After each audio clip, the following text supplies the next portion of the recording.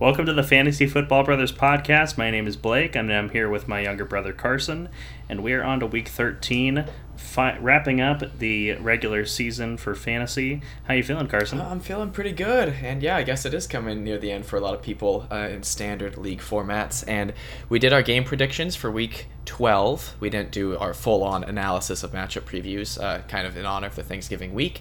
So just enjoyed the games, and currently Blake has 105 correct, 75 incorrect, and I have 109 correct, 71 incorrect. So I feel like you are narrowing the gap between us, but it's kind of consistently stayed around that kind of like 4 or 5 deficit range. Yeah, it's been a struggle all season long to kind of catch up. We've been pacing each other quite well. Yeah. Last week we both went 10-6 on predictions, Wow, although good. with 4 different games different. Interesting. That kind of resulted that way. For Week 13, we do have 2 teams on a bye before 6 teams on a bye next week, and Wow. that is the 4-8 Carolina Panthers and the 4-8 Arizona Cardinals. Who would have thought those 2 teams would have the same record? Yeah, that is surprising. I always advocate for the Cardinals shouldn't be an underdog early on in the season, but they haven't really proved themselves against that. And yeah, the Panthers got to win against the Broncos. We don't need to talk about it. Let's move on, and I'll let you take over and start with Thursday Night Football. Yeah, Thursday Night Football, big divisional matchup here as the Buffalo Bills travel to Foxborough, taking on the New England Patriots. And let's go ahead and start with the Bills here. Josh Allen and Stephon Diggs are lineup locks. They're no-brainer starters. Don't get cute. Moving on to the running backs, Devin Singletary. He's touchdown-dependent flex in a bad matchup. I would avoid him if possible. New England ranks second against running backs. That is tough. Yeah, so that means this offense already likes to pass, so that's kind of enticing them to do such. So yeah, I wouldn't rely on Devin Singletary if I didn't have to. Yeah, agreed there. Moving on, I got a bit of a question here for you because I know these are going to be 2 players that you're really interested in. Mm-hmm. Isaiah McKenzie was second on the team in targets on Thursday afternoon, I should say. 10 targets, only behind Stephon Diggs with 15. He had 6 catches for 96 yards and a touchdown. Gabe Davis caught only 4 of his 5 targets for 38 yards last week. Is this news or noise in terms of the next best pass catcher past Diggs? I think it's a little bit of noise. I mean, Isaiah McKenzie has tried to kind of poke his head through as being fantasy relevant. I'm just looking at his game log for the season. In Week 3, his highest target total besides this game was 9 targets, 7 receptions, and a touchdown in Week 3, and then he proceeded to have 6 targets, then seems to be injured and out, 5 targets, 1 target, 3 target, 4 target, 1 target, and then 10. So I would say it's noise. Despite that though, I'm not the biggest Gabe Davis fan. I think he is inconsistent and touchdown dependent, which is kind of surprising for being the what should be the apparent number 2 option in a high-octane passing offense. So, Right. Yeah, I would still probably prefer Davis over McKenzie. I think he has a more legit hold in the offense, but they're kind of both touchdown-dependent, and Diggs is just doing everything else in this offense, receiving-wise. So, Yeah, that's kind of what I was leaning towards as well. Gabe Davis, I think, just has the stronger pedigree for the season in general. And like you said, with McKenzie only having 1 target the week prior to this one, that's kind of a red flag for me. Yeah. So, yeah, still ranking Davis ahead of McKenzie, but I think both of them can be risky. yeah, I agree with that. All right, let's move on to the Patriots now. And the big man on campus is Ramondre Stevenson. He is the only lineup lock on New England, and it's a similarly tough matchup. Although 23 targets and 18 receptions over his past 3 games keep Stevenson firmly in your lineup. There's really no reason to pull him out. He's RB8 on the season, so he's doing exceptionally well for where you drafted him. Damian Harris, on top of that, has been ruled out for Week 13 with his thigh issue, so that opens up the door for Stevenson even more. Less time to split with a fellow running back there. And then let's talk about the pass catchers briefly. Jacoby Myers did miss a little bit of time in this game, did eventually come back with a shoulder issue. He's really the only pass catcher I would consider flexing. He is currently expected to play this week. And then in the off chance that Myers is inactive, Aguilar and Devontae Parker both remain boom or bust flex options because, like, it's more than likely that one of them will do well, but it's, like, almost impossible to estimate which one it's going to be. Yeah, it is very difficult to predict which one it will be. You would think that there would be kind of a de facto number 2 behind Myers whenever he is injured, because this is not the first game he's been inactive in this season, and yet it is kind of a shot in the dark about who will pick up the slack and be that boom play. So I agree with you. It is very boom or bust for Aguilar and Parker, and I do think it's funny just because we were talking about Isaiah McKenzie and kind of could he sneak into your lineup somehow. I think it's just funny that Ramondre Stevenson's consistently getting more targets than him, and that's all I'll say. Yeah, that's a good point. Yeah. Let's go ahead and pick this game. I think I know where you're going. I'm going to go Patriots. Wow. I think that the Bills scraped out a win in Detroit on Thanksgiving, and that's true. I just think that the Patriots are coming off of what are they coming off of? A loss to the Vikings, but it was a high scoring one. A disappointing loss to Minnesota, I would say. I think they're going to continue to make games. Sorry, go ahead. I was just going to say that was one of the games that we picked differently. Yeah. And at one point it was looking really good that New England was going to pull it out, and just couldn't quite get it done. Yeah, I think the Patriots are going to continue to make this division really interesting by maybe winning this one. Yeah, I absolutely love your optimism, and I think I'm going to take this opportunity to maybe pick a game up on you. Dang it. Although I would be thrilled. I'd be thrilled if the Patriots pulled this one out. Yeah. I am a Patriots fan. Yeah. But I think this is one where I hedge my bets here a little bit and go with the favorite. Any news on Von Miller, though? I know that he's at least one Bills defensive player that might be injured. Yeah, no, he's out indefinitely. Yeah. I believe with an MCL strain, although don't quote me on that. Yeah. But I believe that is the ailment that he's suffering from. It should be interesting in Foxborough for this one too. I know that's another part of it, but I think just I hope I'm wrong. Yeah, honestly, it's probably too good of an opportunity to pass fun. up on you picking differently than me. It really is. Yeah, I was expecting you to take Bills all the way, so a pleasant surprise. Yeah. All right, let's move on to Pittsburgh Steelers at Atlanta Falcons. Let's talk about Najee Harris. He left the game prior to halftime on Monday Night Football with an abdominal injury and was ruled out shortly after the third quarter started. Monitor his status. He's kind of come on as of late, found the end zone a few times, and that really helps his fantasy assets. But if he is inactive, Benny Snell appears to be the preferred replacement. Jaylen Warren, who has shown flashes at times this season, he continues to recover from a hamstring injury that kept him out of practice all last week. So Benny Snell looked pretty good in Monday Night Football. And of course, if Jaylen Warren is active for this, it kind of complicates things. But it's a good matchup overall. Do you have anything to add to that? Yeah, I want to ask you, would you be looking to start either of those replacements? I guess Snell, in a reality where there's no Warren, is probably the most enticing. Yeah, I mean, it's tough because the two teams that are on a bye, like James Conner and then Deontay Foreman. Yeah. I don't know if you're hurting that bad. But I don't know if you're hurting that bad to be looking for a backup in Pittsburgh, sure. who in general is kind of a low-scoring offense. But starting running backs are hard to come by in Week 13 for sure in the season. So if you can find yourself rostering one of those, you may see the upside in playing one. Yeah. So that's kind of where I stand on that. And then on to the pass catchers here. George Pickens and Deontay Johnson both scored around 10 fantasy points in Week 12. Pickens is definitely the higher upside play, contesting catches and just making acrobatic plays. He's got 3 total touchdowns on the season, one of those being a rushing touchdown.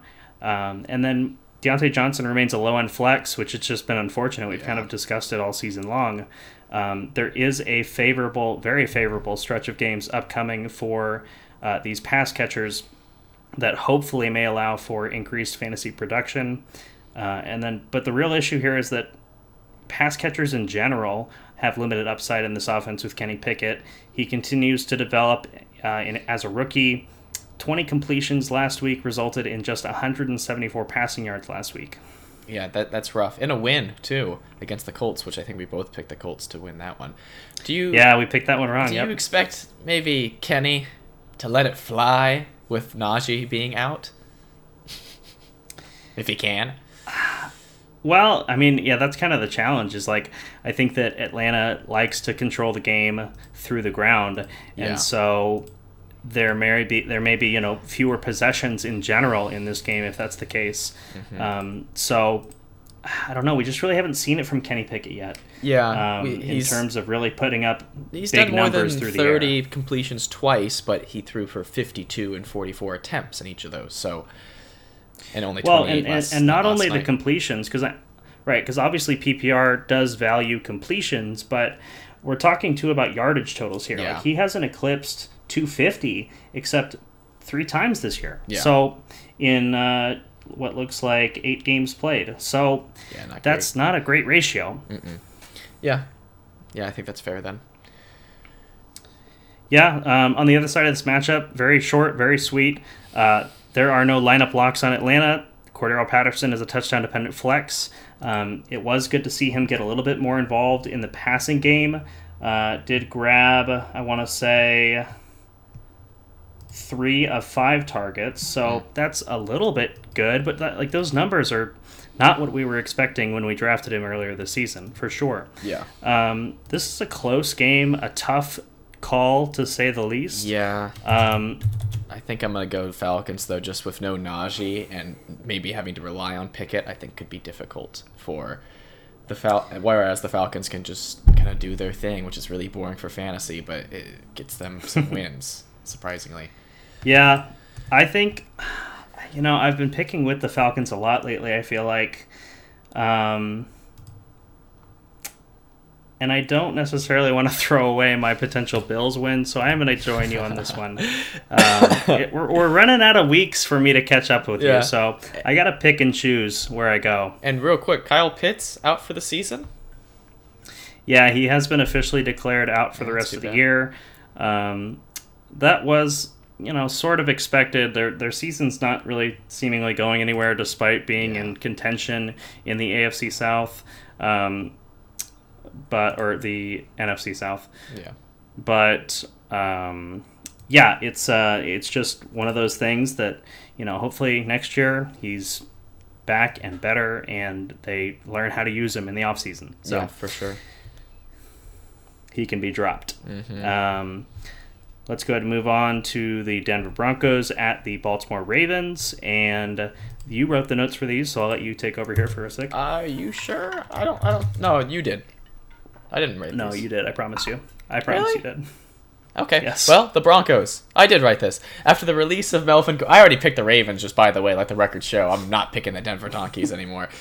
After the release of Melvin Gordon, Latavius Murray played 82% of snaps and rushed for 92 yards on 13 carries. I mean, that sounds pretty good. So how do you value Latavius Murray going forward? Well, here's the thing. Touchdown-dependent flex, for sure. And you're hitching your wagon to the worst offense in the NFL. So the touchdown upside it's hard to come by. So I think he is, a touchdown-dependent flex at best. And that's kind of where I'm leaning with him. I have him rostered on my team. He is not making it, and we have 2 flexes in that league. Yeah. Yeah, I don't think that's unfair. Touchdown dependent for sure, because I don't really think he had many, if any, receptions. So you are relying on him getting a lot of rushing yards, and that's difficult in this offense for whatever reason. In the absence of Jerry Jeudy, Courtland Sutton had 6 receptions for 75 yards. That's 3 straight double-digit fantasy scores for him, although they are pretty low double-digit. But is he worth making your starting lineup? I would say it's at least a low in flex. I would as well. I would agree with that. Double digits is pretty much what you're banking on when you're picking flexes. Yeah. There aren't many teams on a bye this week, so you may have better options, but I can certainly see an argument being made for Sutton making your lineup. I think the real concern is if Jerry Jeudy plays, you can get it's a wide range of outcomes with Courtland Sutton, as we've seen this year, with Jerry Jeudy on the field. Yeah. There have been weeks where he has boomed, and there have been weeks where he's completely disappeared. And so it becomes a little riskier if Judy plays. So monitor that situation. I'm just still so confused on how Russell Wilson in this offense is so bad. Moving on to the Ravens. let's not bum the people out too much. Gus Edwards returned from injury, playing 50% of snaps and rushed for 52 yards and a touchdown on 16 carries, so pretty productive day for him. But J.K. Dobbins is waiting in the wing. He's expected to return to practice this week. So, I mean, that hurts Edwards' value, standalone value, if Dobbins returns, and we'll see what Dobbins can do if he's healthy. I picked him up off the waivers because, like, why not? But we'll see what happens. Lamar Jackson completed 6 passes to wide receivers. Thought that was a fun fact. And 8 passes to 2 tight ends, Mark Andrews and Josh Oliver.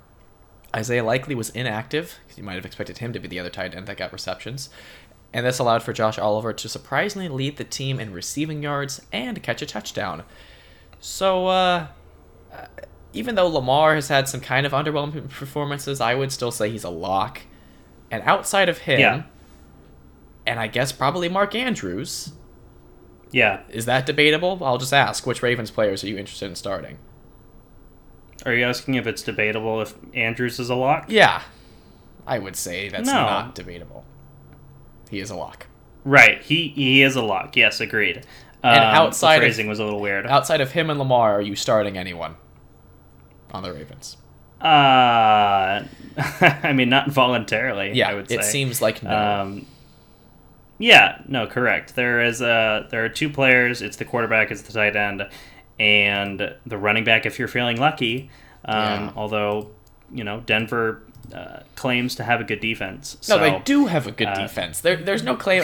I'll have some positivity of the Broncos right now. I saw some stat that if they averaged like 19 points on offense, NFL points, they would be like, where are we right now? Like 10-2 Super Bowl winners. They'd be like 10-1, 9-2, something ridiculous.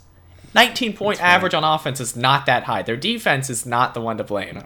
This is like Zach Wilson saying he didn't let the defense down. We saw where that got him. We're both picking the Ravens. Yeah. Moving on to Packers and Bears. Yeah, Yep, and I'll take back over here. Aaron Jones is a lineup lock.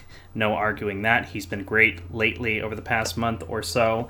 A.J. Dillon scored 17.8 fantasy points on 11 touches last week. Very reminiscent of his Week 1 performance, coincidentally the only other game where he found the end zone this season.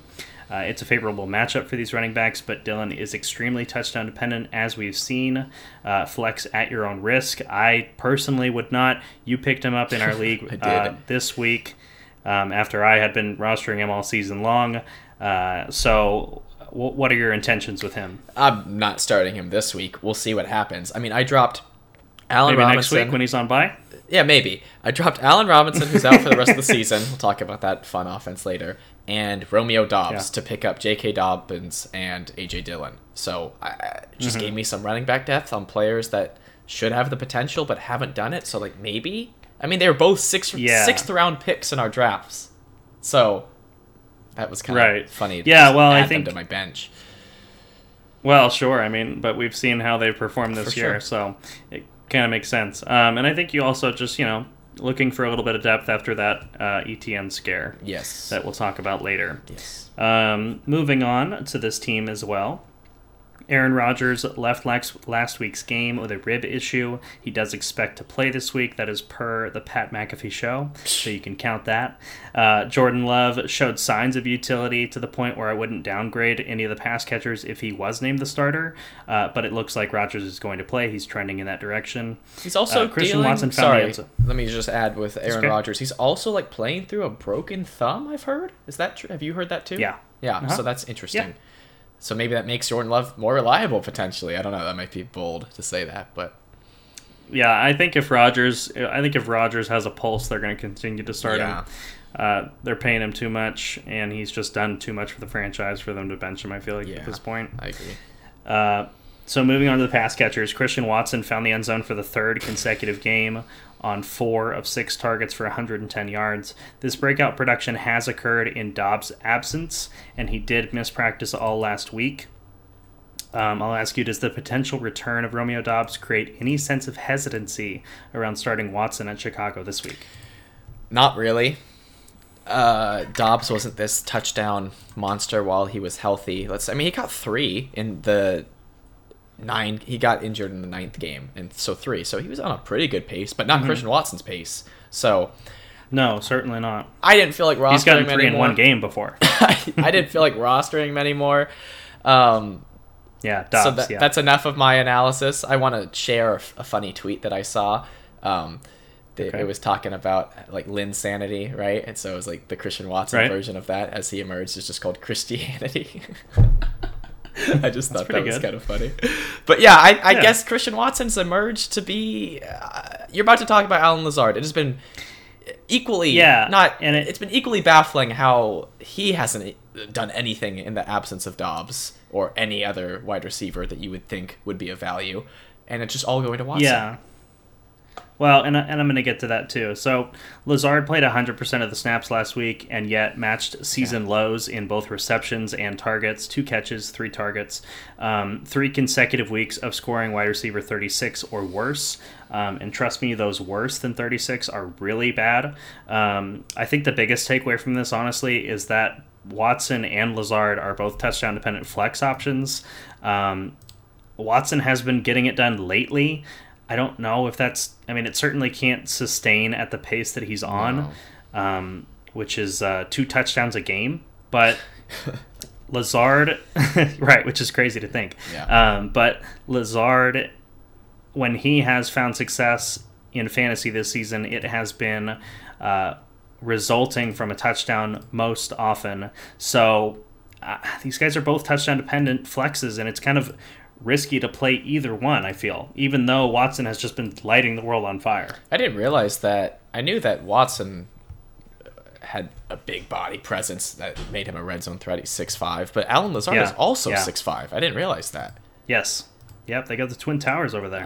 Yeah, I guess so. Watson is averaging, like you said, 2 receiving touchdowns a game on 4 receptions a game. that's more efficient than Gabe Davis. Yes. Yeah, I know. You love pointing that out. I do.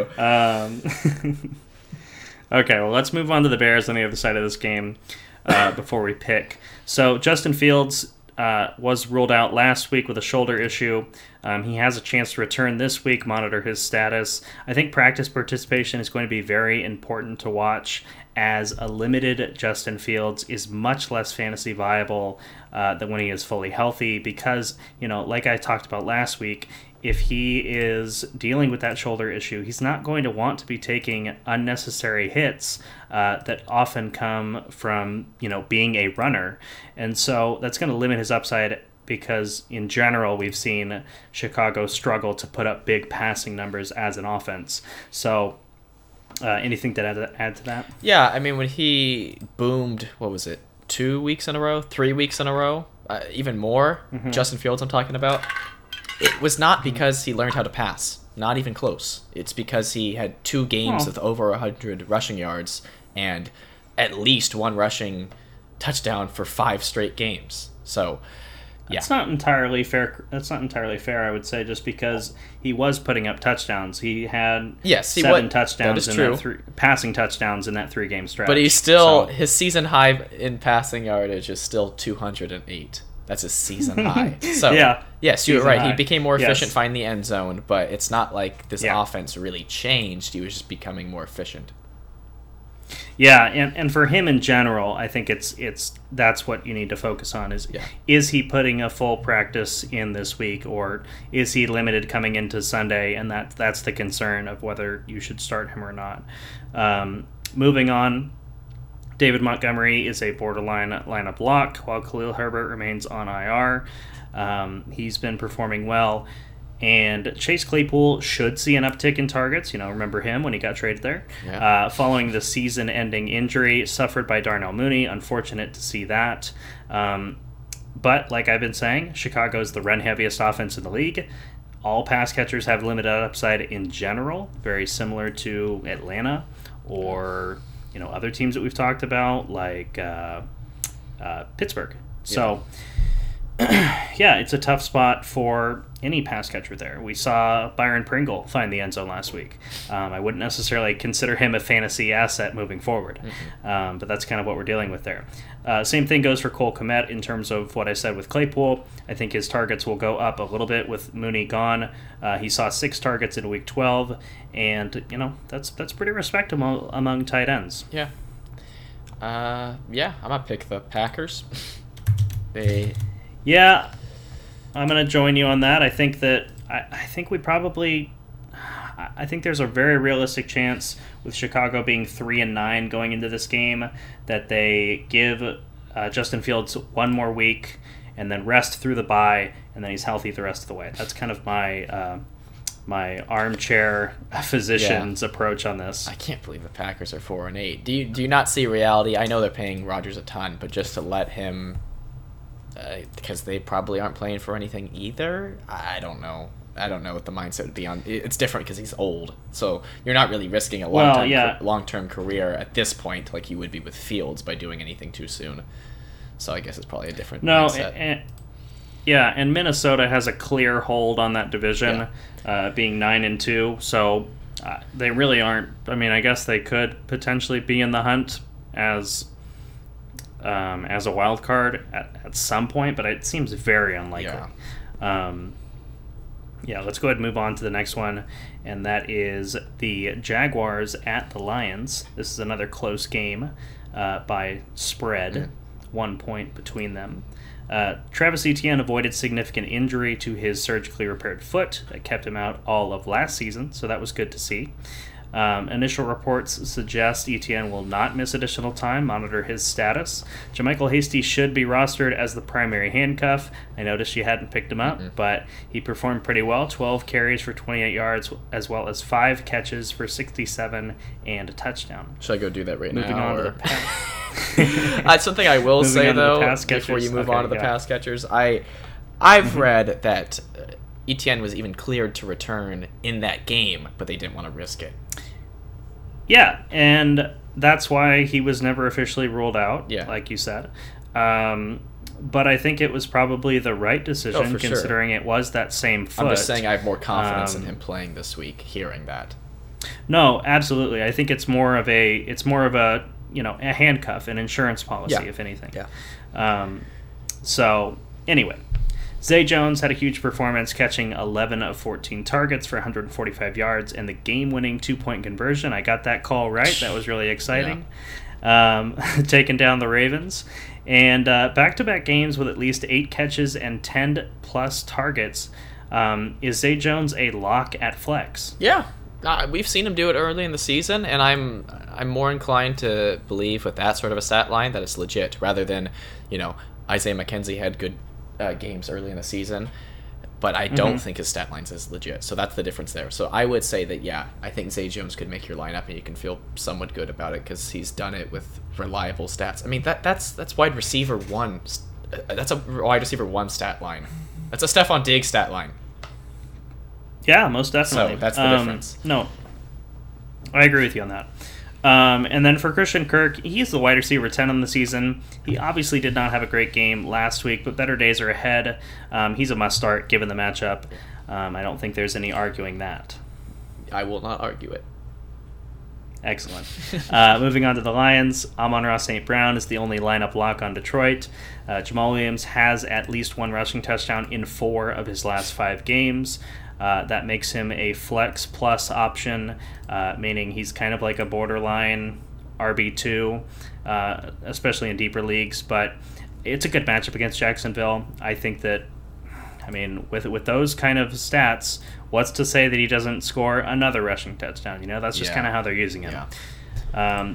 DeAndre Swift has been held back by the coaching staff, playing less than 35% of the snaps in 4 consecutive weeks. Makes it very frustrating for fantasy managers who roster him. He did see 8 targets in Week 12 against Buffalo. That was with an extra, quarter of football with that game going into overtime.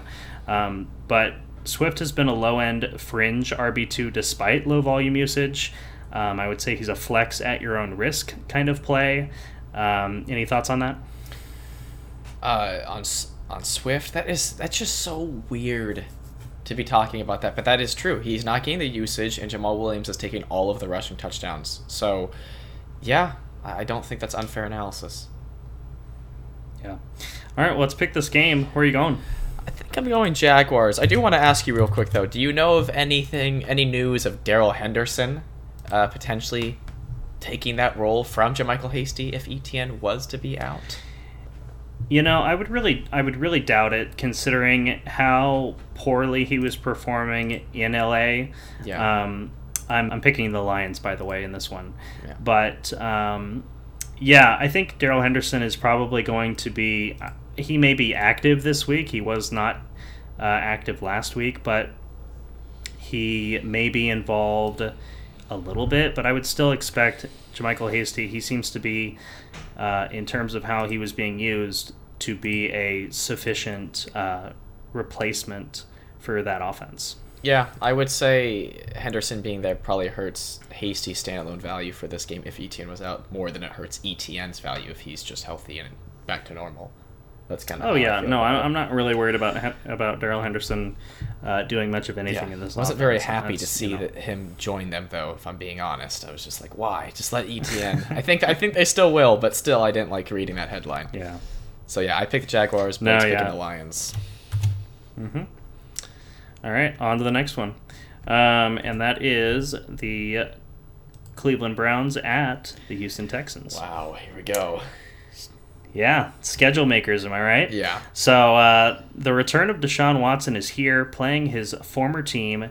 I do expect a little bit of rust, although I read a report recently saying that historically when players come back, specifically quarterbacks, when they return from extended periods of, inactivity, we'll call it, they've generally performed well season long. So while the very first game may be a little rusty, it's a fantastic matchup. Yeah. Houston is just a very bad team in general. Yeah. I mean, they have one win coming into this week. So poetic justice would be them winning this game, but I don't expect it. It's been over seven... Pick them then, please. It's been over 700 days since Deshaun Watson played, but he is coming back. And I'll ask you this. What scenario are you starting Watson this week? If you are feeling risky and you need a win to get into the playoffs and your current quarterback does not have a high ceiling, I would throw Watson in there. But I think it's risky. Okay, so let's go back. Let's look back to all the way back to our quarterback ranking video in the preseason, and I ranked Deshaun Watson as a bye week fill-in just because I knew that he was going to be missing a lot of games. Otherwise, I would consider him a QB1. Yeah. And for that reason, I think if you have Kyler Murray and you picked up Deshaun Watson, preparing for this debut performance, I think that's a great opportunity for that. Example. Yeah, I think if you've been rostering Tom Brady, I think if you've been rostering Aaron Rodgers, that Deshaun Watson is a likely upgrade. So I think that I think there are opportunities in a one quarterback 10-team league where you can find yourself starting Deshaun Watson, and it's probably the right move. So that's kind of where I feel about that. Yeah, I read something while we were recording and I have Lamar Jackson, and then I picked up Deshaun Watson, so that's my situation. So I read something while we were recording that Lamar Jackson left practice early.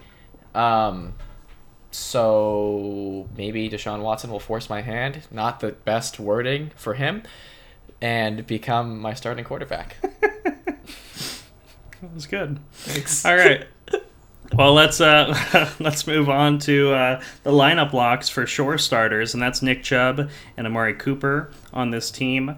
David Njoku returns tight end 1 production after struggling in week 11, so I think he is a option to start at tight end. You can't get too picky with tight ends if you don't have one of the best. So Njoku you can certainly do worse than David Njoku.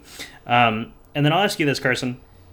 After 5 consecutive double-digit scoring games for Donovan Peoples-Jones, he finished last week as wide receiver 85. Does the return of Deshaun Watson make you more or less inclined to trust DPJ at flex? You would think more, but I want to see what this offense looks like with Watson behind center, because I honestly think that Cooper and Njoku could be his top 2 pass catchers, and I don't know how much that really leaves for DPJ. Okay. I think I'm going to say if you've been using Peoples-Jones as your flex, you probably don't have better options. Yes. And that's fair. While he has been performing well over the last month or so, I think that if you're still in a position where DPJ is your best flex option, I think you can start him. Yeah. Because, he's a talented player. We've seen it from him. Let's move on to the Texans now. Dameon Pierce has struggled over the past 2 weeks, scoring a combined 8.3 fantasy points. That is bad. Yeah.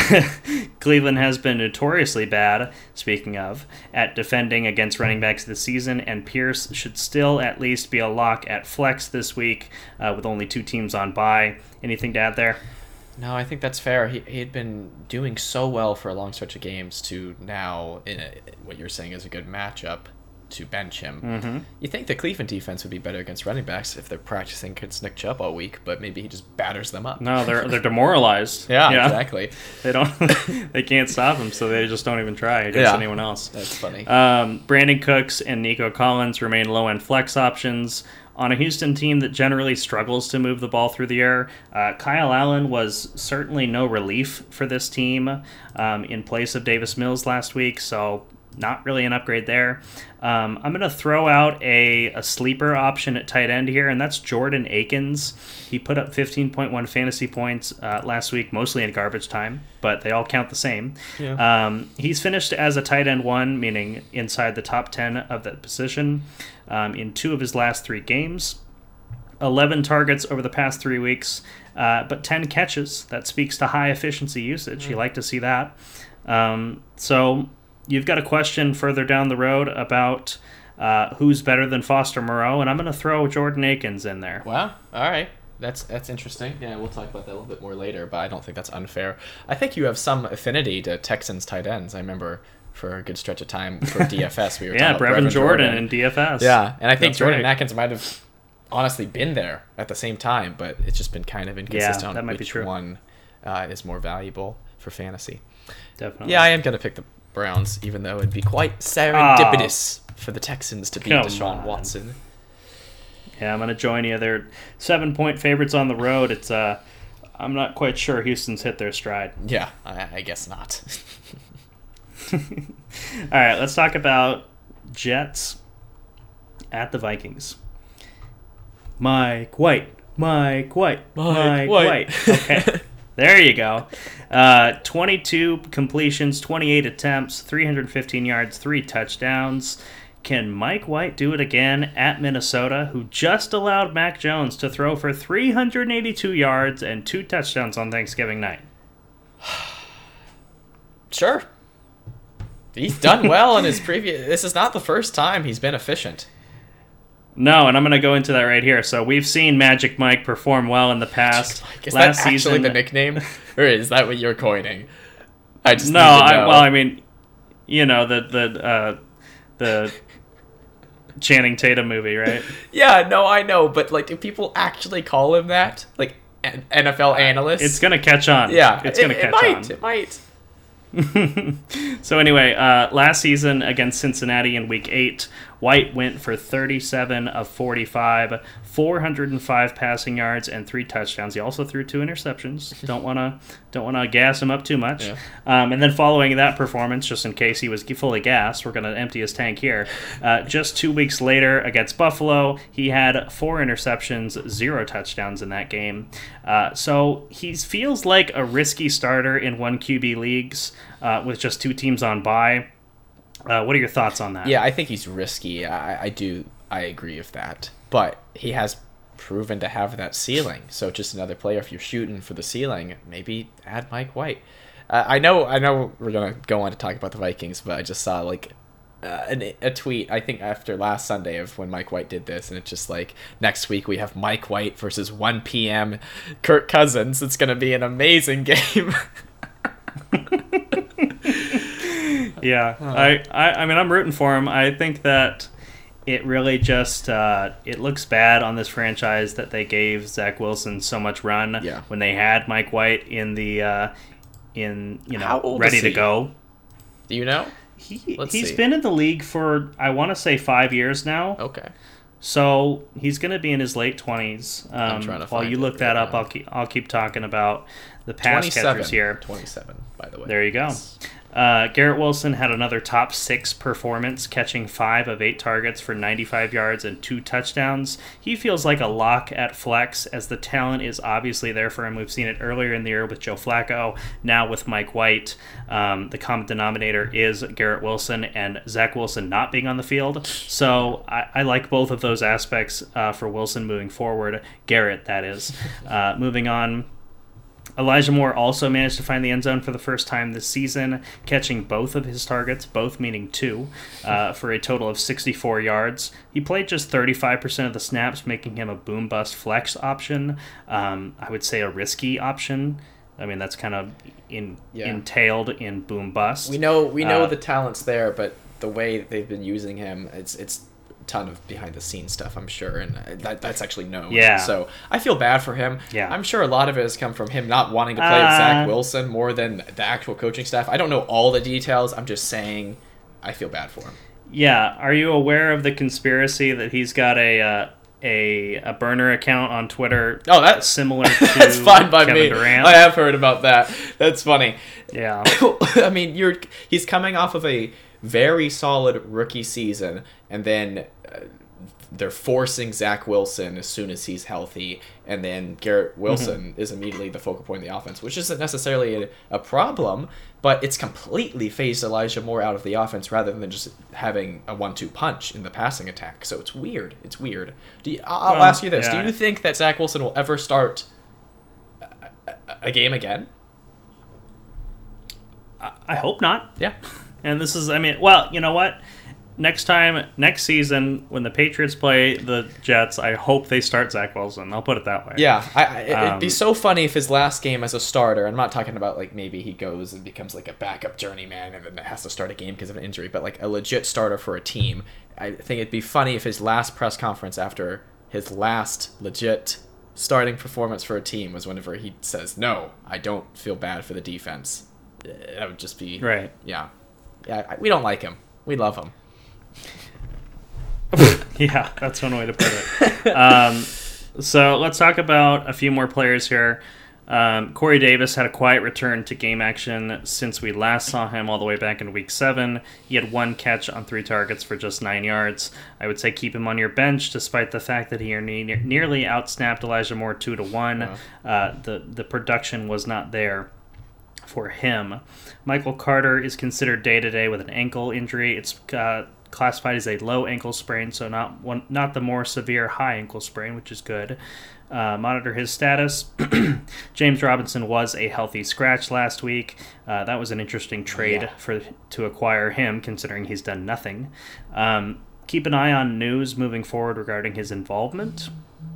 But otherwise, Zonovan Knight is the man of the hour. He made his NFL debut in Carter's absence and amassed 103 total yards from scrimmage on 17 touches. You like to see that. Despite scoring fewer fantasy points than Ty Johnson, who found the end zone on just 6 touches, Knight dominated in snap percentage following Carter's departure and should be the top waiver ad of this backfield. Are you looking to start him if Carter is inactive? Looking to start him might be a strong phrase. Yeah. But it kind of falls along the same lines of it depends on what James Robinson, if he's active. Yeah. It depends on... I think that's kind of the big contingency. Otherwise, it comes down to what else do you have at running back and flex that would leave you in a position where you would start that player. Yeah. So I think that's kind of the challenge there. Yeah, I look at it. I don't feel like it seems super legit, but it's hard to just like completely overlook his involvement last week. It's just so weird of James Robinson being a healthy scratch. And their coach, Robert Saleh, right? Mm-hmm. Yep. I know I hear a lot of people saying like potential coach of the year, what he's done with the Jets. I mean, what are they, 7-4? I mean, that's surprising. I don't know if he's actually in talks for that, but people have been obviously praising him because of how the Jets are doing. But it is interesting that, you know, you got two players that seem to be having some it's just Elijah Moore and James Robinson is what I'm trying to focus on. Elijah Moore is completely, for whatever reason, behind the scenes, been kind of thrown to the back, even though he shouldn't be. And then now James Robinson they trade for, and he's a healthy scratch. Like, that's weird. That seems like weird management to me. And then Zach Wilson is the prime example, forcing him and still being 7-4. It's weird. It's weird. Yeah, it's weird. No, and I would say in terms of coach of the year, I think there are several teams that are ahead of that. Say Minnesota, Philadelphia, Miami, just to name a few. Sure. Those are all first year, except for Sirianni. Those are all first year coaches with their franchises. So I think that's a little bit more impressive. Yeah. But you know, as a Patriots fan, I kind of got to knock the Jets down every chance I get. Sure. Let's talk about the Vikings next. Speaking of, and every time I write notes for Minnesota, it feels like the easiest team to tell who are the players that need to be played. Yeah. Kirk Cousins proved the doubters wrong with a strong showing in prime time on Thanksgiving night. Can't believe it. Yeah, it was fair. I was kind of banking on that when I picked the Patriots in that game, but alas, that was not the case. Justin Jefferson and Adam Thielen both found the end zone and scored 20-plus fantasy points. TJ Hawkinson also found the end zone, put up a respectable 15.3 fantasy points on 5 receptions. Dalvin Cook is the one disappointment on this team, but chalk it up to the New England defense against running backs, like we talked about earlier. Better days are ahead for the 6-year back who, knock on wood, has yet to miss a game this season. Well, yeah, that usually is a big struggle for him. I think what makes this offense so easy to analyze for fantasy purposes is that they perfectly emulate like a fantasy starting lineup. They have a solid QB that's a great bye-week fill-in. If it's not prime time, but he proved us wrong with this one. 2, right, more often than not. Arguably the wide receiver 1 and a very solid, albeit somewhat touchdown dependent, wide receiver 2. I don't know, I might have said RB on accident. A good tight end in TJ Hawkinson now, and then a borderline elite, more likely low-end RB1 in Dalvin Cook. Like, that just fills up your lineup right there. Yeah, and we're both picking the Vikings, not necessarily for that reason, but I think, you know, there's every possibility that Mike White falls back down to earth and struggles a little bit against a really solid team in the Minnesota Vikings. They are at home in this one, so the 3-point favorites, we're picking them. They are so quietly 9-2. They really are, in my opinion. Yeah, well, you know, when your division is worthless, it's kind of, there's no reason to really pump your chest. Yeah, we'll see. We'll see. Yeah. All right, well, we split this matchup, so it's for notes. I've got the Commanders, you've got the Giants. Let's talk about the Commanders real quick. Brian Robinson was the big winner among Washington players in fantasy last week, producing his first weekly finish inside the top 10. Good for him.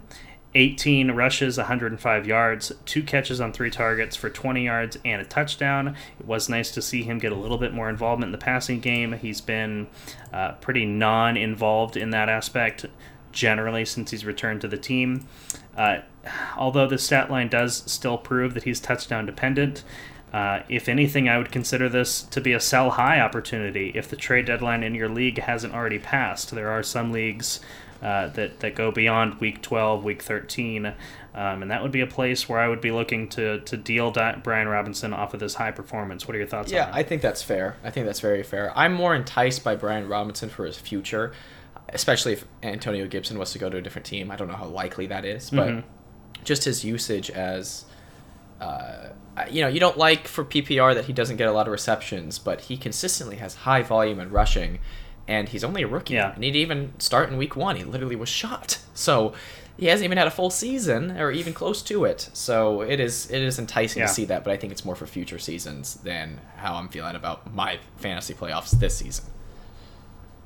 Yeah, certainly a good prospect in dynasty leagues. Yeah. Let's talk about the pass catchers here, and specifically I want to focus on Curtis Samuel. He continues to struggle. He has been targeted 4 times or fewer in 5 consecutive weeks. Weekly finishes of wide receiver 38 or worse in all but one of those weeks. He was wide receiver 14 against Minnesota in week 9. Is Curtis Samuel droppable given the tough matchup and upcoming bye week? I think he is. And I think Yeah. it hurts to say that. It's not common for someone to be one of the best waiver ads at the beginning of the season to then be droppable by the end of the same season, but that seems like what's happening. Because he started the season so strong. And I think one of the psychological things about fantasy football is you look at his player card and he shows as wide receiver 23 on the season on a points per game basis. How can you justify dropping a quote-unquote wide receiver 2? Yeah. But when you look at the numbers, especially over this last month and a half, he's just been really difficult to roster. He's been very inconsistent and just not someone that's really going to win you many weeks. Yeah, I mean, I like how Sleeper does the green, yellow, red for like stats on kind of their proficiency, and you see a lot of red in the last 4 or 5 weeks in receptions and targets, and that's not good. Yeah. That is not good. All right, you want me to take over? Yep. I got the Giants. So Saquon Barkley. Oh, in a close game against the Cowboys on Thanksgiving, they got a late touchdown and then didn't get the onside kick back against the Cowboys. So it was a close one, close divisional matchup. But Saquon Barkley has had a combined 61 rushing yards in his last 2 games, but a rushing touchdown salvage this day on Thanksgiving. You're starting him, but this is a little concerning heading into the fantasy playoffs, I would say, to see this sort of usage. It's not really usage, and by the efficiency. By the way, it's another divisional matchup. So that's true. Perhaps another competitive close game. Yeah, and I want to pull up so obviously, no, I don't want to look at the Cowboys, I want to look at the Giants. Obviously, he faced the Cowboys last week, who have a very, very good defense. I'm just trying to remember who he faced in week 11. I can't even pull it up. Where is it? I don't know. Check that for me. So week 11 was at Houston. That's one of the best matchups. Yeah, so that is concerning. So hopefully he can get back. Oh, sorry. Hold on. Nope. No, I think My apologies. I think you're right. talking about no. Week 11 Detroit for the Giants. Okay, well that's also a good matchup. Not as good as the Texans, but still it was disappointing. Yeah. Anyways, you're starting him. Just I hope, because I have him, that he gets back on that elite form that he was at previously for pretty much the entire season before these past 2 games. Yeah, with Barkley and ETN combined, you're kind of nervous. Yeah, a little bit. Ramondre Stevenson's gonna make me happy with his PPR floor, though. That's all I know. That's true. Following the season-ending injury that Wan'Dale Robinson suffered in Week 11, Richie James played in 70% of snaps, which he had not done since Week 3, and he scored a late receiving touchdown on 5 receptions for 41 yards. Before I ask you about him, I'm also going to talk about Darius Slayton, who led the team in receiving yards with 63 on 3 receptions, most of that coming from a 44-yard reception. So are you interested in rostering any Giants pass catcher? Interested, I think, is the wrong word. I think if I was desperate enough, I would roster one of these wide receivers. Yeah. I think it's also worth noting that Daniel Bellinger may be making his return this week after he had that, I think it was like a fractured eye socket or something. But, yeah, he was a player that we kind of highlighted briefly before he was injured as a potential, tight end sleeper. But, yeah, no, I think if you're really picking between Giants wide receivers, you're in a bad spot. Yeah. And it's probably not your year. So that's kind of where I stand on that. Yeah. This is a close one. Commanders are the favorite on the road, but I'm going to pick the Giants. Yeah, and I'm glad you did, because I've been picking against the Commanders for multiple weeks, and I've always been wrong. So they are quietly 7-5. I'm going to start giving them some props. I can't believe they're 7-5. I know. I'm going to start giving them some props, and I'm going to pick them in this one. Against the Giants, as you said. What a division. A division that just 2 seasons ago was kind of unanimously considered the worst. Yeah, it's pretty much the exact opposite of the AFC West. Except, And I mean, technically it is, because NFC East. Like, it doesn't get any more opposite than that. Yeah, that's true. So but that's kind of funny. The AFC West, which was propped up to be the greatest division of all time, they do still have arguably the best team in the NFL with the Chiefs, arguably. So, they are very top heavy, but that's been disappointing to say the least. We'll move on to Titans at Eagles. So, with the Titans. Yeah. This is your notes. I am realizing. Yeah, I was going to jump in, but it's okay. Titans at Eagles. Derrick Henry is the only lineup lock for Tennessee. Treylon Burks found the end zone for his first career touchdown thanks to Derrick Henry being stripped near the goal line and Burks subsequently falling on the loose ball for the score. So that was kind of fun to watch. Yeah. However, we've seen promising usage out of Burks in back-to-back weeks now, with a combined 181 receiving yards in that span. I'm going to ask you, Carson, is Burks a flex consideration this week, or is the matchup at Philadelphia too risky? I think Burks is a flex option this week. We've seen the Eagles give up 33 to the Packers, a lot of that from Jordan Love, and 16 to the Colts. That's not a whole lot, but their loss to the Commanders, they give up 32. A lot of it from Jordan Love. It was... I'm just looking back at their last 3 games and seeing that they're giving up quite a few points, which has not been the norm for them. I got you. So yeah, I think he is. I think he's definitely in flex consideration. He's kind of breaking out, coming back from his injury, and I'm happy to see that from him. Yeah, me too. I think he's a flex consideration. Although I think you should keep in mind that matchup, they do have one of the best secondaries. And it just makes you a little nervous. If you're desperate, I think throw him out there. On to the Eagles. Jalen Hurts did his best Justin Fields impression on Sunday Night Football, racking up 157 rushing yards on 17 carries, also finding the end zone twice through the air for a strong QB1 performance. Miles Sanders also put in a dominant performance, rushing 21 times for 143 yards and 2 touchdowns, with 3 receptions for 17 yards as well. He was on my opponent's bench last week, and that was nice because that would have beat me if he played him. See, I wish that my opponent had him on their bench in another league, because that's what ultimately did me in last week. So it goes both ways, folks. Yep. And then on the last note, we kind of talked about, is there a chance that one of these Eagles tight ends fills the Dallas Goedert role while Goedert is on IR? And it does not appear that's the case. Only 1 target in last week's game was intended for a tight end. The rookie Grant Calcaterra caught 1 last week. Look elsewhere. Yeah. As Goedert continues to recover, the replacement option is not on Philadelphia's roster. Yeah, and we kind of expected that, but it really proved itself last week. I think Miles Sanders proved to you that you can't really bench him. And even if A.J. Brown and Devontae Smith are kind of because the rushing game's doing super well, I think you still have to start them both. Yep. So that's really how it goes, and I'm picking the Eagles with you as my prediction for a 0-17 season for the Titans continues. I don't know. Maybe I did pick them before. I just feel like I haven't. I'm sure you did, and I think, at some point here I'll go back and review that. Yeah. But I wouldn't be surprised, honestly. You really bash on the Titans. I do. You are not a believer. I'm not. All right, these are your notes coming up, so you got it. Moving on to Sunday afternoon, Dolphins at 49ers, which should be a really good one.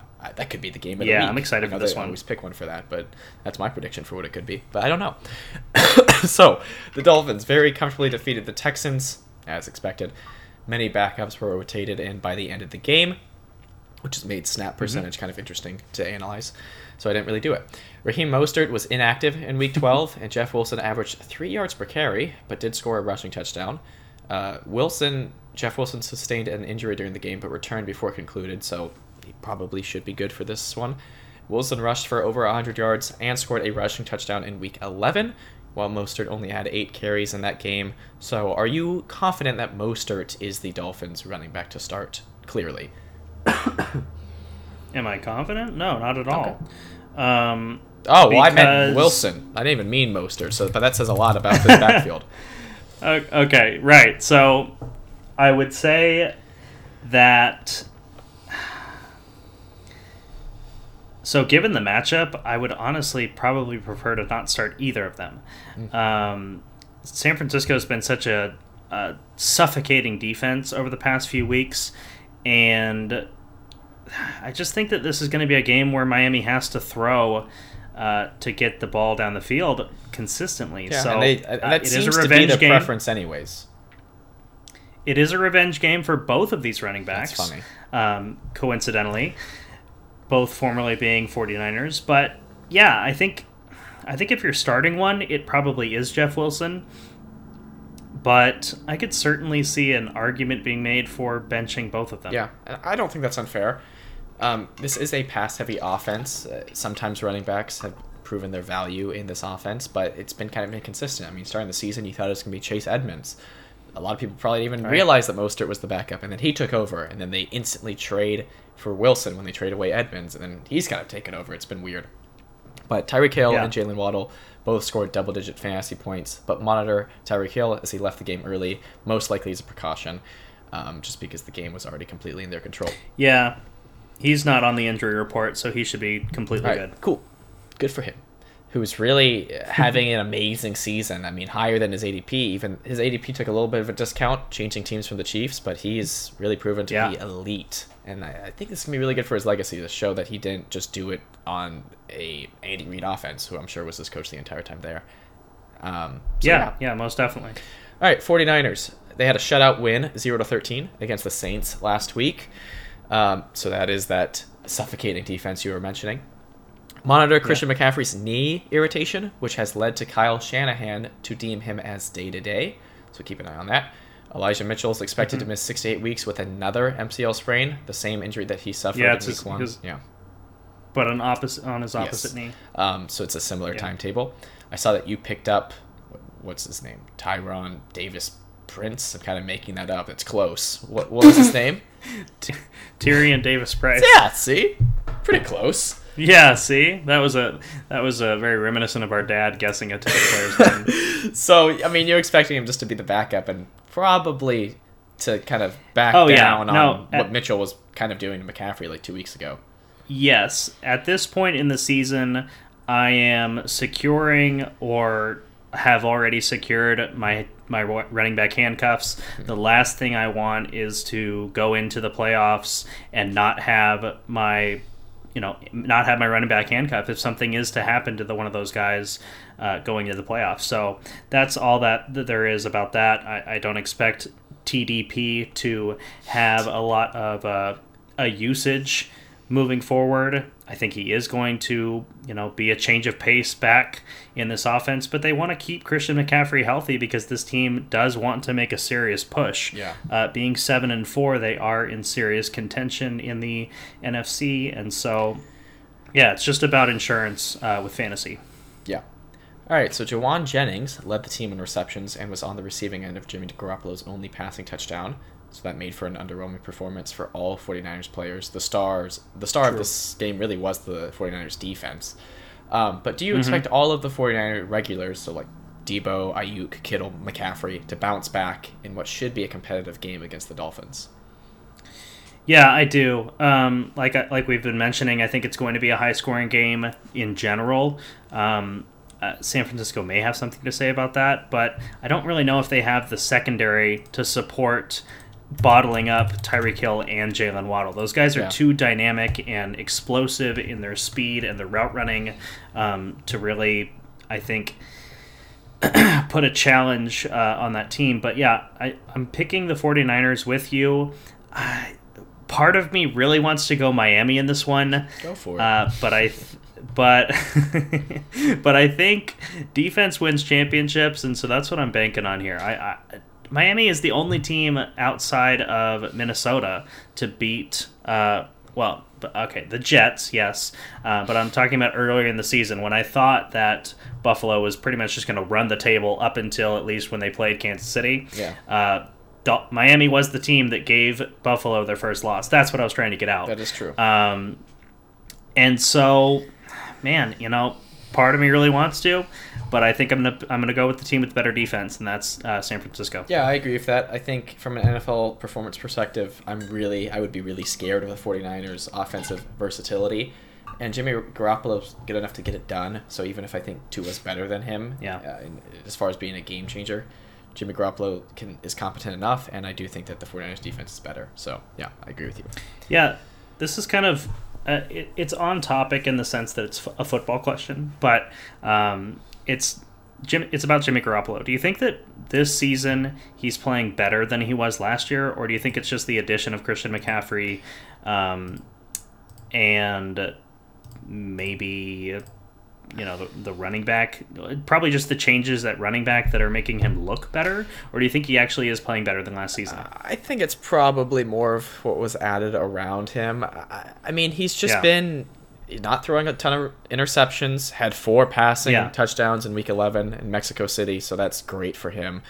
But he kind of is that guy that gets you 200 some passing yards, 2 passing touchdowns. So, I mean, he's been, I think, more efficient in the decreased interception numbers, which I don't think he's super prone to throwing a ton, but still, he's not throwing many at all. I think it is more of what's added around him. Right. More of a game manager than a franchise quarterback. Yeah. I'm really interested to see what fair. Trey Lance can do when he comes back with this offense. I'm excited for that. I am. Definitely. All right, move on to Seahawks at Rams. I'm going to go ahead and pick the Seahawks, which I cannot believe. Yeah, Aaron Donald, by the way, will not be playing. Oh, jeez. Yeah, Seahawks all the way. Who would have thought that game would be an easy pick looking at these two teams in the beginning of the season? And this is a divisional matchup. So Geno Smith has 5 straight games with 2 passing touchdowns. Someone tell Tom Brady. I think I already made that joke somewhere else in the notes, so maybe we'll get to that later. Smith has a high enough floor to be a very solid bye-week fill-in and might be worth starting over an underperforming QB. Yeah, and DK Metcalf had a season high in receptions with 11 and targets with 15, so that's amazing.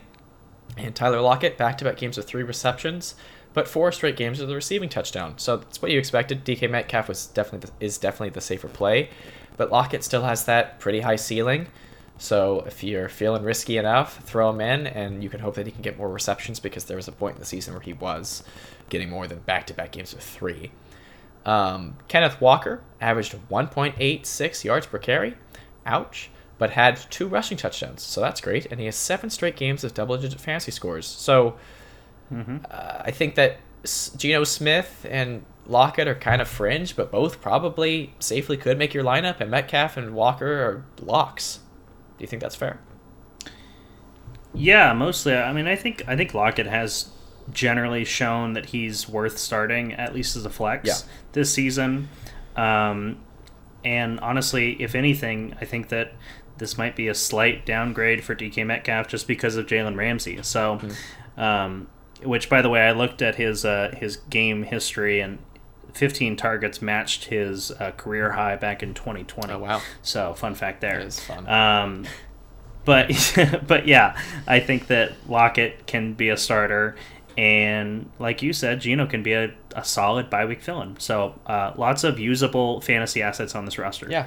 Let's talk about the direct antithesis of that, of a team that has arguably 0 fantasy assets on their offense, the Rams. So Van Jefferson led the team in fantasy points. Oh, pick him up off the waivers, right? It was only 11.9. So, And it was 3 receptions for 29 yards and a touchdown. So, I'm just going to go down the list of all these fun things. Allen Robinson won't return this season due to a foot injury, which requires surgery. That's been a really disappointing play for me to draft him where I drafted him, which was like ADP in our main league. I mean, so many analysts were saying we're so excited about Robinson this offense, and just really did not pan out. It's disappointing. No, well, and to be fair, I think they had every reason to be excited, considering the Rams coming off of a Super Bowl win, and now they have 3 wins to speak for. So this is not the like we talked about last week, and pretty much all of the season. It's been a historic downfall for the LA Rams, and lots of hype to result in not a lot of substance. Yeah. Matthew Stafford is still considered week to week with his neck injury / concussion. Kyren Williams played 70% of snaps, the running back, let me just say, while averaging 3.18 yards per carry. So, I mean, they released Darrell Henderson. Cam Akers has gotten more involved in the offense, but is being just really bad. And Yeah. Kyron Williams was on the practice I- squad just probably a month ago. So, No. no? Oh, is that? Oh, that's a different he running was- back that's on their offense that has Yeah, emerged you're randomly. thinking of Ronnie Rivers. I am thinking of Ronnie Rivers, but yeah, Yeah. a practice squad member No, has been Kyron relevant in Williams- this offense, or at least you think Yes. maybe Yes. fantasy-wise. No, and Kyron Williams was a player that I was advocating for earlier in the season. I rostered him at one point, had to cut ties to pick up handcuffs, as I mentioned. But I think that he does have the most upside in this offense, and how much of how much upside is there truly in this offense? I'm not really sure. I'm not confident that he can be a fantasy asset moving forward, especially as the playoffs start to roll around. So probably just a dynasty play, and not much else. Out of all, I didn't even mention him. Tyler Higbee, who you would think could fill in a little bit better, didn't even get a target He's last a week. ghost. Yeah, so literally. So is Kyron Williams the closest to making your starting lineup out of any Rams player? Yeah, no, if you don't play in an IDP league, it's definitely Kyron Williams. Yeah. We're both picking the Seahawks. Yeah. The Rams are at home. Here's your... I don't know. But Yeah, well, here's your next game for Game of the Week contention. Oh, there you go. Chiefs at Bengals. Look at this one. A rematch of the AFC Championship? I don't know. Mm-hmm. Some playoff game. That amazing game that we all remember, but don't remember exactly which one it was. With the Chiefs. Clyde Edwards-Helaire. We love talking about him. Was placed on IR before his Week 12 game, and he will return in Week 16 at the earliest. So he will be absent for a while. Well, and that's your fantasy championship. Are you really going to plug in CEH for the fantasy championship? I don't think so. We didn't even think you should plug him in Week 2 after a good Week 1 performance. So God, no. yeah. So in CEH's absence, Isaiah Pacheco played 51% of snaps, rushing for 69 yards and a rushing touchdown on 22 carries. That's awesome. Pacheco was averaging 17.6 carries per game over his last 3 games. But on the flip side of that, Pacheco's only had 1 reception over that period of time. So I feel like it's a slightly better... I'll compare him to Brian Robinson, but I think it's slightly better because he's in a better offense. So Exactly. Yep. So does that make him enough to make your starting lineup because of that better offense? That's a tough question. I think what it really comes down to is that when it comes to the Kansas City Chiefs, you know this as well as anybody, that when they're at the goal line, when they're in the red zone, Patrick Mahomes starts to get real cute on how they run their offense. Yeah. Shovel passes to tight ends. You can have some tackle-eligible receivers out there, and like offensive linemen catching passes, I mean to say. Yeah. And so do I really think that Isaiah Pacheco is going to consistently find the end zone a la Jamal Williams? No. Yeah. But I think that he is a better version of Brian Robinson. And that's still a touchdown-dependent flex. It just depends on, what your other options are. Yeah. No Chiefs wide receiver had double-digit fantasy points. Should I focus on one, or is it kind of like it's Travis Kelce and Mahomes are the locks, and then Pacheco's TD dependent, and then... I know, but you still got to consider Juju Smith-Schuster, Yeah. I think, as a starting option, just because, in this game he did play 38% of the snaps again. That's not his normal. Yeah. He was averaging closer to, about 86% of the snaps, and so when he gets back fully reintegrated in this offense, I think he's going to return value. But that's really the only player. And, it is important to note that Sky Moore is starting to get a little bit more involved in the offense, but that's really more of a dynasty conversation than anything else. I don't think in redraft that you're really starting Sky Moore in any capacity. Yeah. No, not at all. But he is kind of appearing a little bit more than just being a kick returner, which is what he looked like for a few weeks of the season. We'll move on to most of the season. Yeah. We'll move on to the Bengals. So monitor Joe Mixon's concussion, which kept him out of their Week 12 game.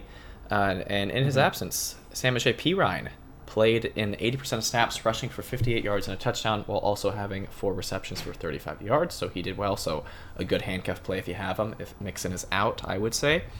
Hayden Hurst had a season-high 9 targets, which resulted in 6 receptions for 57 yards. So kind of reemerged to be fantasy relevant, especially as a tight end, getting those double-digit points without a touchdown. That is valuable at tight end. But he was quiet for a little stretch. And with Jamar Chase potentially coming back in Week 13, I don't know if this is really the time to now go back on potentially playing Hurst. But T. Higgins absolutely boomed in this game. I'll just say that. And I think that I ask you, how does Higgins rank rest of the season? But it doesn't really matter. You're starting him, and it's probably not looking to trade him this late. Well, if you even can. Yes. I mean, considering most trade deadlines have already passed. But T. Higgins is a player that during preseason I ranked, I believe, inside the top 12, maybe the top 15. I was really high on T. Higgins. Now, obviously, Jamar Chase being absent has aided in that. But even when Jamar Chase was healthy last season, T. Higgins was right there with him in terms of production. And so he's currently the wide receiver 12 on the dot. I think he's a high end wide receiver 2, a fringe wide receiver 1 rest of season. Yeah, he has been performing very well, especially in Week 12. Yeah. This is an interesting one to pick. I think I am going to go with the Chiefs, but it is in Cincinnati, so it's tough. Yeah, and it is a little tough to prognosticate the outcome of this one, not knowing Joe Mixon's availability. Yeah. But I think with the return of Jamar Chase and it being a home game, I'm going to pick the Bengals in this one. Yeah, and Jamar Chase, it seems like he's returning, but that's not official, I don't believe. Yeah, we're recording this on Wednesday afternoon, so just keep an eye on that, on his availability. For sure. But all right, that's who I'm picking. It's an interesting game for sure. All right, we'll move on to Chargers at Raiders. Divisional matchup. Hooray. Justin Herbert had his best fantasy performance of the season, 274 passing yards and 3 passing touchdowns, and a season-high 38 rushing yards. So it looked pretty good out there. Keenan Allen played in his second straight game. Wow. Having 5 receptions on 7 targets for 49 yards and a receiving touchdown. So assuming he didn't re-injure himself, it makes your lineup again. In my eyes, kind of surprisingly, because Joshua Palmer's looked like the best option beyond Keenan Allen and Mike Williams, especially whenever either of them or both of them were inactive. But DeAndre Carter had a career day with 7 receptions on 10 targets for 73 yards and a receiving touchdown. And all the analysis I did on Josh Palmer, just kind of what I was bringing up, kind of makes me think that this Carter performance is more noise. Are you more inclined to think that? Or how do you feel about it? So I am just quickly going through his game log because, as we talked about, he has been in the league for a surprising amount of time. Yeah. And so either way, I think when it comes to Joshua Palmer and DeAndre Carter, it's kind of like flip a coin in terms of which one's going to perform better than the other in fantasy. Yeah. And I think as long as Mike Williams or Keenan Allen, one of the two, are unavailable, one of those guys is likely going to have a good game, but it's hard to predict who it's going to be. I'm just saying, 22 targets for DeAndre Carter in the last 4 games and 35 for Palmer. So you know how that makes me feel. No, I do, and it's important to note that Mike Williams was there for at least one of those games. So Carter may have been, on the bubble in one of those weeks and lost out on some targets. But my point is that I think outside of Keenan Allen and Austin Eckler and Justin Herbert, you're really not rushing out to start that third or fourth option in Carter or Palmer. So that's kind of where I'm coming from. Yeah, speaking of Austin Eckler, the RB1 in PPR scoring, I'm sure you're happy to have him on your roster. You think if I said 5 carries for 20 rushing yards, he had a bad game, but no, he had 11 receptions on 15 targets for 60 receiving yards and a receiving touchdown. That's pretty good. Yeah.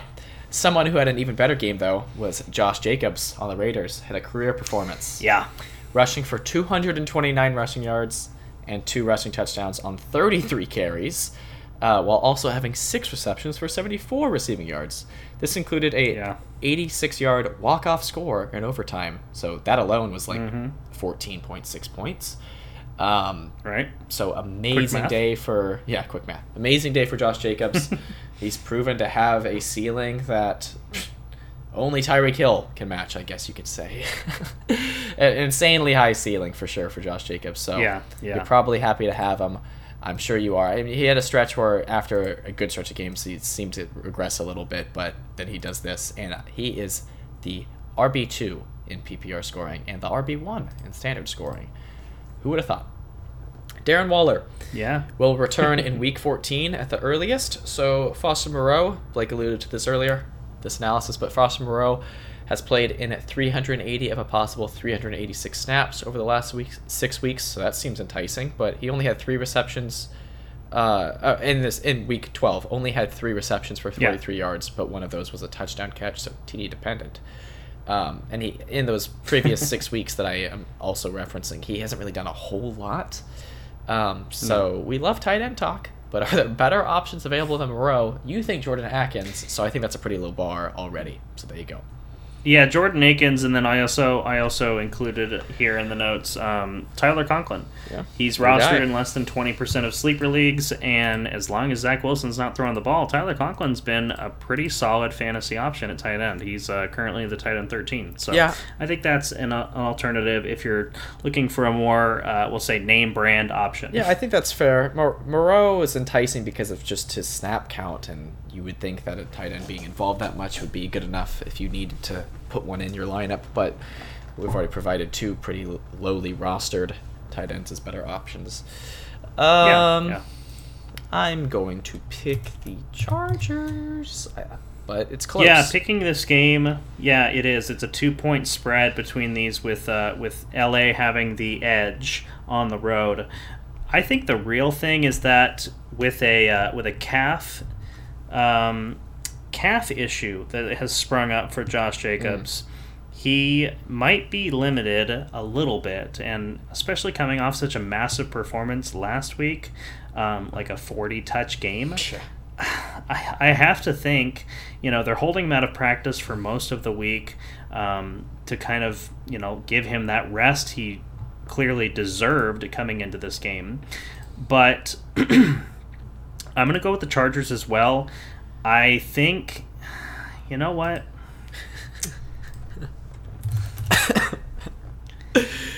It is close in our predictions, so this does matter. No, it very much is. I think what I'm gonna, it's just Devontae Adams is just a very unique talent as well. I think the Raiders defense is going to hold him back in this one. I'm picking the Chargers. Okay. Move on to Sunday Night Football.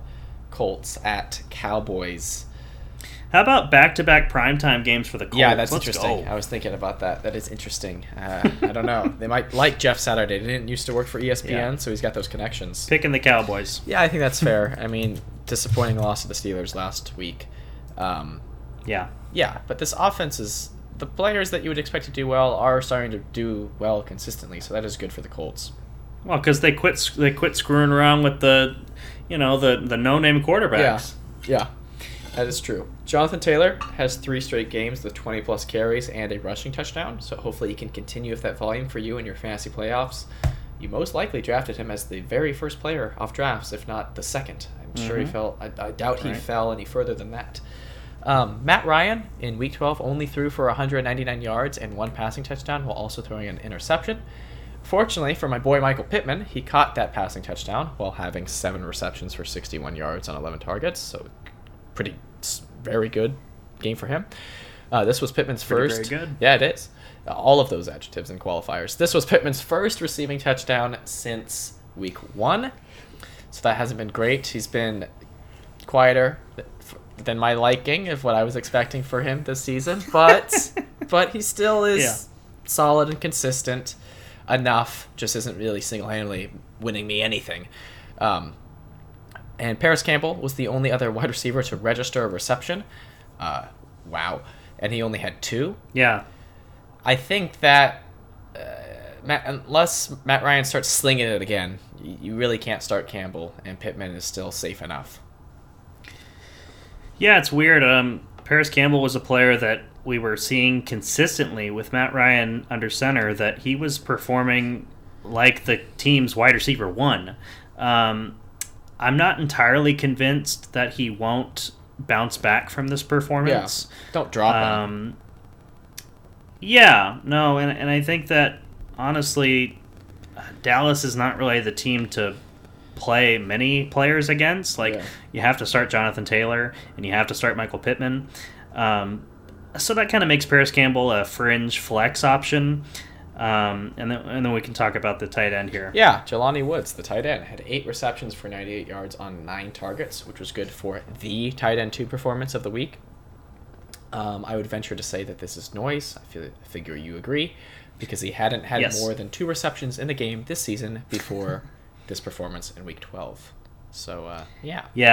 Yeah, this is a blip on the radar, but nothing to be alarmed by. Yeah, it is interesting though. I can't believe that Matt Ryan only threw to 2 receivers and then threw that many times to Jelani Woods. It's really weird. Anyways, the Cowboys, the heavy favorites at home, as we're both picking, as we've already said. Ezekiel Elliott played 51% of snaps, rushing for 92 yards and a rushing touchdown on 16 carries. And Tony Pollard, surprisingly, was actually less efficient, rushing for 60 yards on 18 carries, which was 2 more than Zeke. So that was kind of weird. That's usually the inverse of what happens. I would say that you're probably starting Zeke just because of this touchdown upside, and to see him be kind of efficient, that's enticing. So does Pollard make your lineup, or is he a fringe flex with Zeke being there? It's just so weird after what he does when Zeke's not there, but that really is the case. Yeah, no, I mean, we've talked about it not only this season, but all of last season as well. These players, they play the same position. They eat into each other's value because they both have merit in the offense, but we both agree that Tony Pollard is the more explosive-looking player, the more efficient player more often than not. Obviously, last week was a bit of an anecdotal evidence to suggest the opposite. Yeah. But yeah, Tony Pollard, I think, is still worth flexing, depending on your other options. But I think he certainly has the talent and the upside, especially in a game where they are at home, favored by more than a touchdown. There's going to be plenty of opportunities, it seems, for points to be scored by both running backs. Yeah, I think that's fair. I'll talk about CeeDee Lamb real quick. We haven't focused on too much other than the rant he went on in week 1 or week 2, which I agreed with. But well, yeah, I mean, it wasn't as bad as you make it sound, but yeah. I think it was more just to warn people that you're paying a premium. It was too late, for someone who has. I mean, we ranked him pretty low in our rankings, but at the point in time we had a rant and matchup previews video, it was too late. But like I said in the notes, I would say CeeDee Lamb proved us wrong by being the wide receiver 7, but it is still slightly lower than his ADP. But all that to say that Lamb has been very consistent this season, only scoring single-digit fantasy points twice this season. So you're still probably happy to have him. Yeah, and I'm not rooting against him out of spite, but there is a lot of games left to be played. So I'll just say that. A threat. Dalton Schultz. No, okay. It was just not to get too off topic, but it was just because you were paying for a premium. You were paying him at his absolute peak, and that's never something that you should advocate for when drafting a player, especially when it's someone who's unproven generally in that role. So yeah, I think we both looked at him as a low-end wide receiver 1, and that's probably still all rank him next season. Yeah, and I think that's fair. Yeah, no, and it was never like, oh, this guy's a bust or anything crazy. Yeah. Just like he was. It was just that. He's going a bit some too rankings high might in have drafts. Some rankings might have had him slightly above Diggs, and I would have never let that happen. It was close, at least, between them two. I never would have let that happen. Nope, wouldn't have. Dalton Schultz caught 2 touchdowns on 4 receptions. So I have a question. Is Schultz TD dependent all of a sudden? Because usually his thing has been not needing touchdowns to get double digits, and that's what's made him so valuable. No, I don't think so. I think, honestly, you don't get too picky when it comes to tight ends. he still performed well.